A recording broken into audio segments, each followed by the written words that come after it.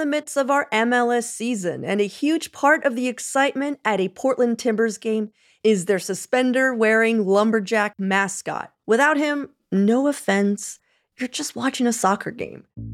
For 12 seasons, that lumberjack was Timber Jim, aka Jim Serrell. He basically showed up one game in 1978 with a chainsaw, and after he was somehow let into the stadium, he captured the hearts of fans and the club with his stunts, hanging from rafters, climbing 100-foot poles, and of course, slicing logs. So today on CityCast Portland, we're speaking with Timber Jim, a Portland Timbers icon, about his time with the club and the deeply personal meaning behind the song that's been sung at the 80th minute of every game since 2004. It's Monday, May 1st. I'm Claudia Meza, and this is what Portland's talking about.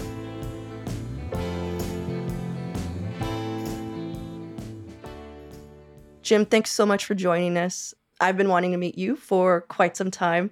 I heard that you don't consider yourself a mascot. What's up with that?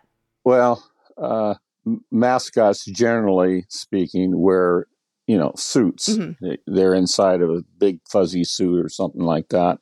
And they don't interact. They don't actually speak. They're anonymous inside a suit. And I've been nominated for the Hall of Fame of mascots, and I can't get in because I don't wear a suit. Oh, really? Yeah. But I prefer to be called the Director of Love and Celebration. Yeah. Rather than a mascot, because it's more really what I did, I kind of roamed around and was able to interact with people. But that's what I'm known as a mascot. So I'll own that.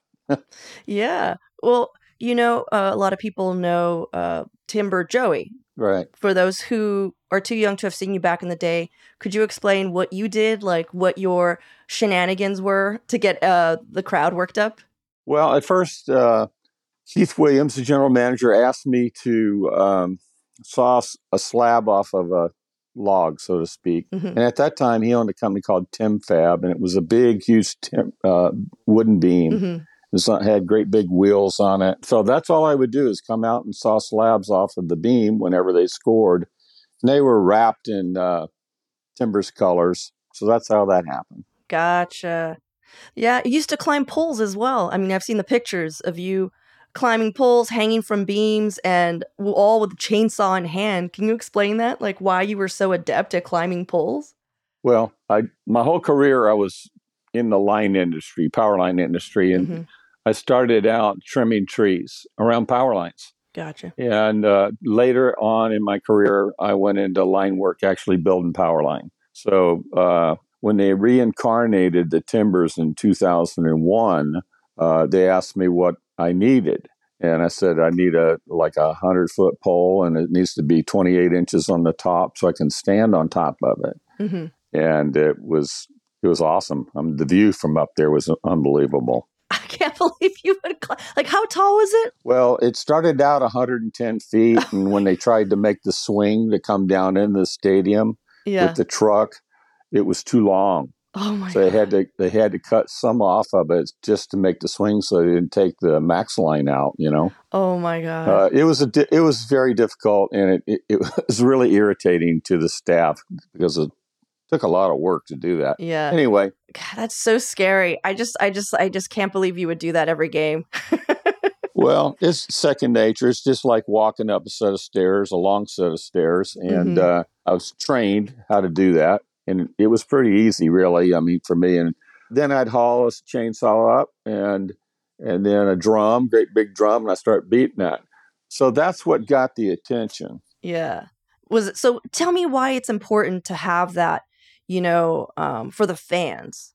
Because I know you came up, like, this wasn't a position that was open and they're like, oh, let's hire, someone to come up and get everyone going. I mean, you volunteered yourself. You were just like, I'm going to do this. Well, originally Keith said no. He says, are you nuts? No, you're not doing that. Mm-hmm. I can't allow a chainsaw in the stands. The climbing of the pole was later on, and it was kind of dead. And Keith come up to me and he says, see if you can get the crowd going. I said, Keith, this isn't junior high. I said, that wasn't part of the gig. And he was really disappointed that I wouldn't do that. And I felt bad, so I did. I went up there, tried to get the crowd going, and they didn't like it. What? At all. They didn't like it at all. And They weren't singing songs. They weren't cheering. They were just sitting there. They weren't participating I at can't all. even imagine. Like from the Timbers army that we have now. Oh my God. Give me a T, give me an I, and it's very lukewarm. Yeah. And Keith says, I'm sorry, they're just not responding to you. I said, well, Keith, I'll fix that. And I didn't tell him what I was going to do, but I brought all my gear and ropes, and I climbed the pole down in the southwest corner of the building. And that's actually two poles side by side to hold the light bank up. So I threw my climbing line over that. Oh my God. And then I flipped it out in the center of the cross arms. So I come down about 60 feet and started swinging back and forth.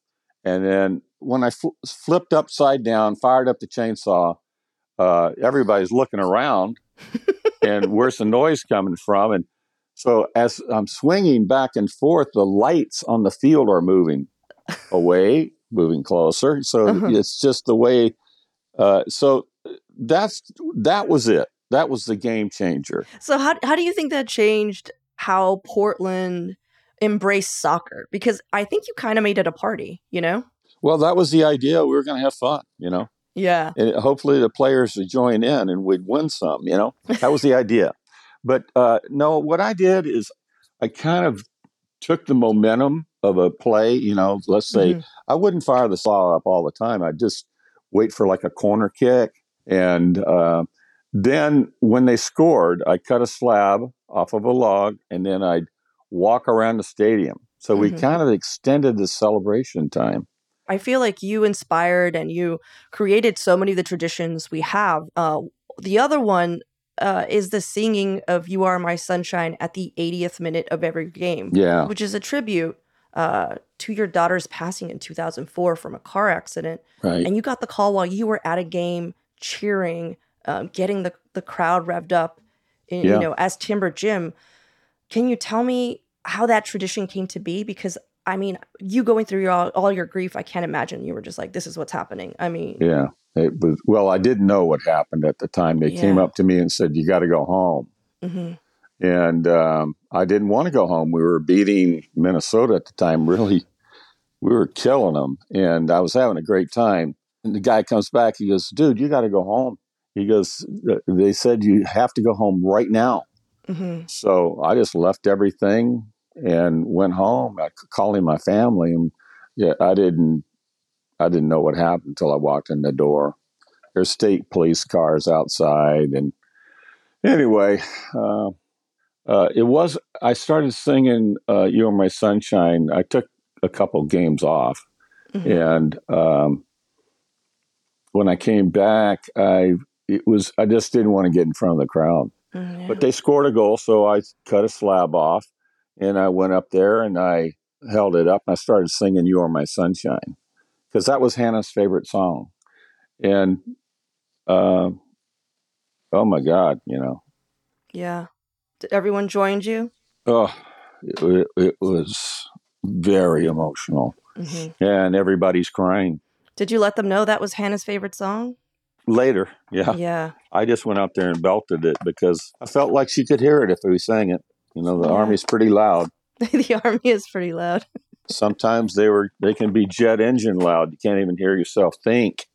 But anyway, it was a very tender moment. And then they just kept singing it. And they still sing it today. And so for a long time, it felt like I was at a funeral. Yeah, I heard that you did it once and you were like, cool. But then people loved doing it. I'm sure it was they loved doing that with you. But I heard that you weren't that into it. You were just like, all right, I did it once. I don't want to relive this every game. No, it's changed. It's not about me. It's about the song is a tribute to the team. At one point I felt like this is enough. But they kept singing it, and Diane and I see the song in a different light. So your feelings changed about the Yeah. tradition because then it became more about the team and it was no longer about your personal loss. Is that what I'm Yes. hearing? Yes. Yeah. It really is. And the team really wrapped Diane and I up. The Army and Your wife, Diane. yeah. And we just it was a life-changing moment. We're going to take a quick break here. We'll be back with more from Timber Jim in just a moment.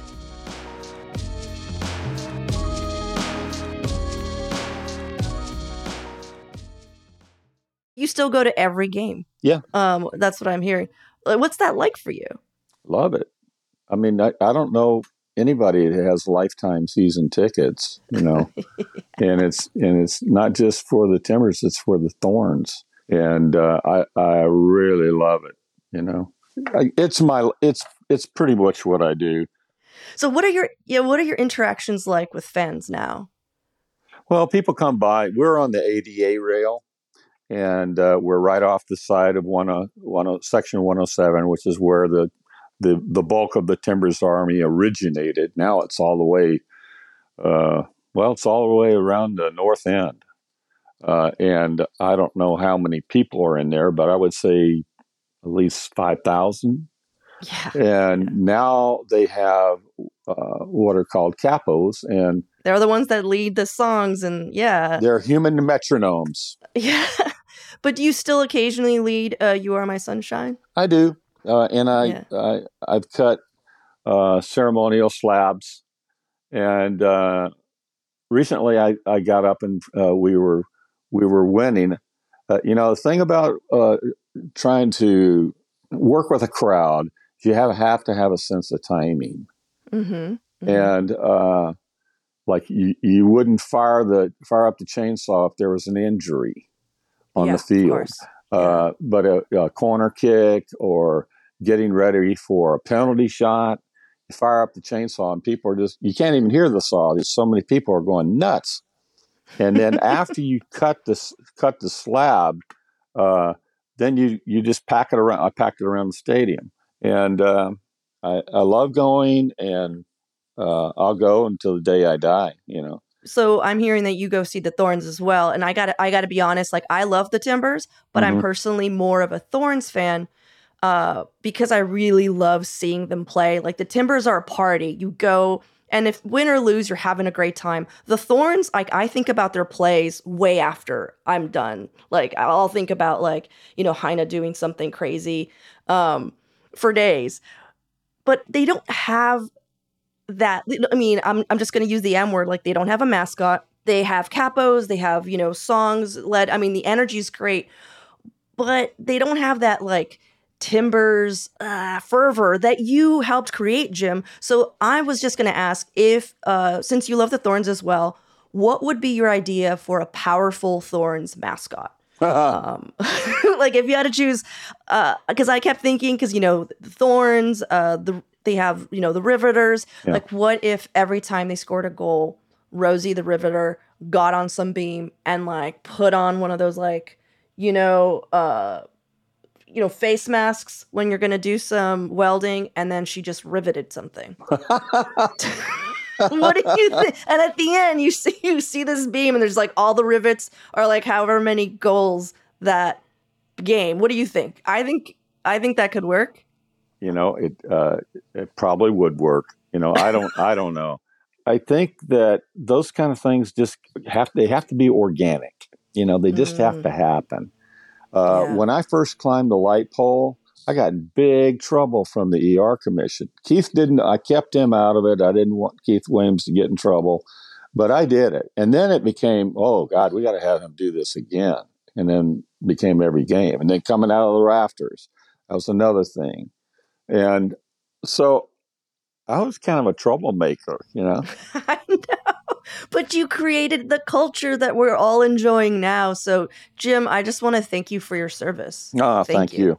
Thank you very much. I love it.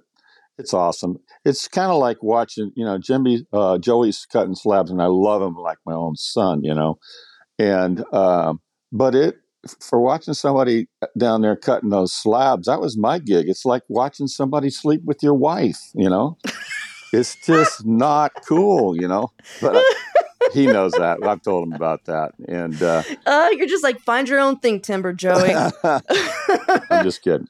But I'm glad that survived, that tradition. I don't see it ever going away. It's so much photo candy, eye candy, Mm-hmm. And our goal celebrations are legendary. They're known around the world. I love being part of the lore. I love those people. They love me. Genuinely do. I know what it's like to be wrapped up in the Timbers Army. Mm-hmm. And I am forever grateful. I can't even hardly talk about it without tearing up. Mm-hmm. For a long time I couldn't mention his name without tearing up. But that's what it's all about for me. And I have to thank the Timbers Army. They're the ones that make it happen. They are the engine behind it. I have people come by all the time where Diane and I sit, and they shake my hand and thank me for what I did, and I haven't done it in a long time. Well, you made something special, and I know, you're part of Timbers. You're an icon. You're part of Timbers history. But listen, Claudia, if you ever want to go to a game, I'd love to take you. You can come sit with me and watch a Thorns match. I would love that, Jim. Really? Would you like to do that? I would love that. Please. We'll make it happen. Jim, you just opened the door. Yeah, let's go. Thank you. Yeah. And now, our lead producer, John Notarianni, with your microdose of news. Thanks, Claudia. Last week, we heard that Phil Knight is planning a $400 million philanthropic donation for Black Portland. But now that fund's CEO says she's trying to push it to a cool $1 billion. Rukiah Adams went down to California last week to try and raise about $400 to $600 million more dollars for the 1803 fund. Its first project is going to focus on, quote, education, place, culture, and belonging in North Portland's traditionally Black Albina neighborhood. Plus, a new study says making six figures in Portland doesn't go nearly as far as it does in other cities. The study by Smart Asset ranks Portland as the 12th most expensive city in the country by this metric, and it says that in order to get an average $100,000 lifestyle, you need to make over $200,000 a year. For even more local news and events, sign up for our daily newsletter, Hey Portland. We'll throw a link in the show notes.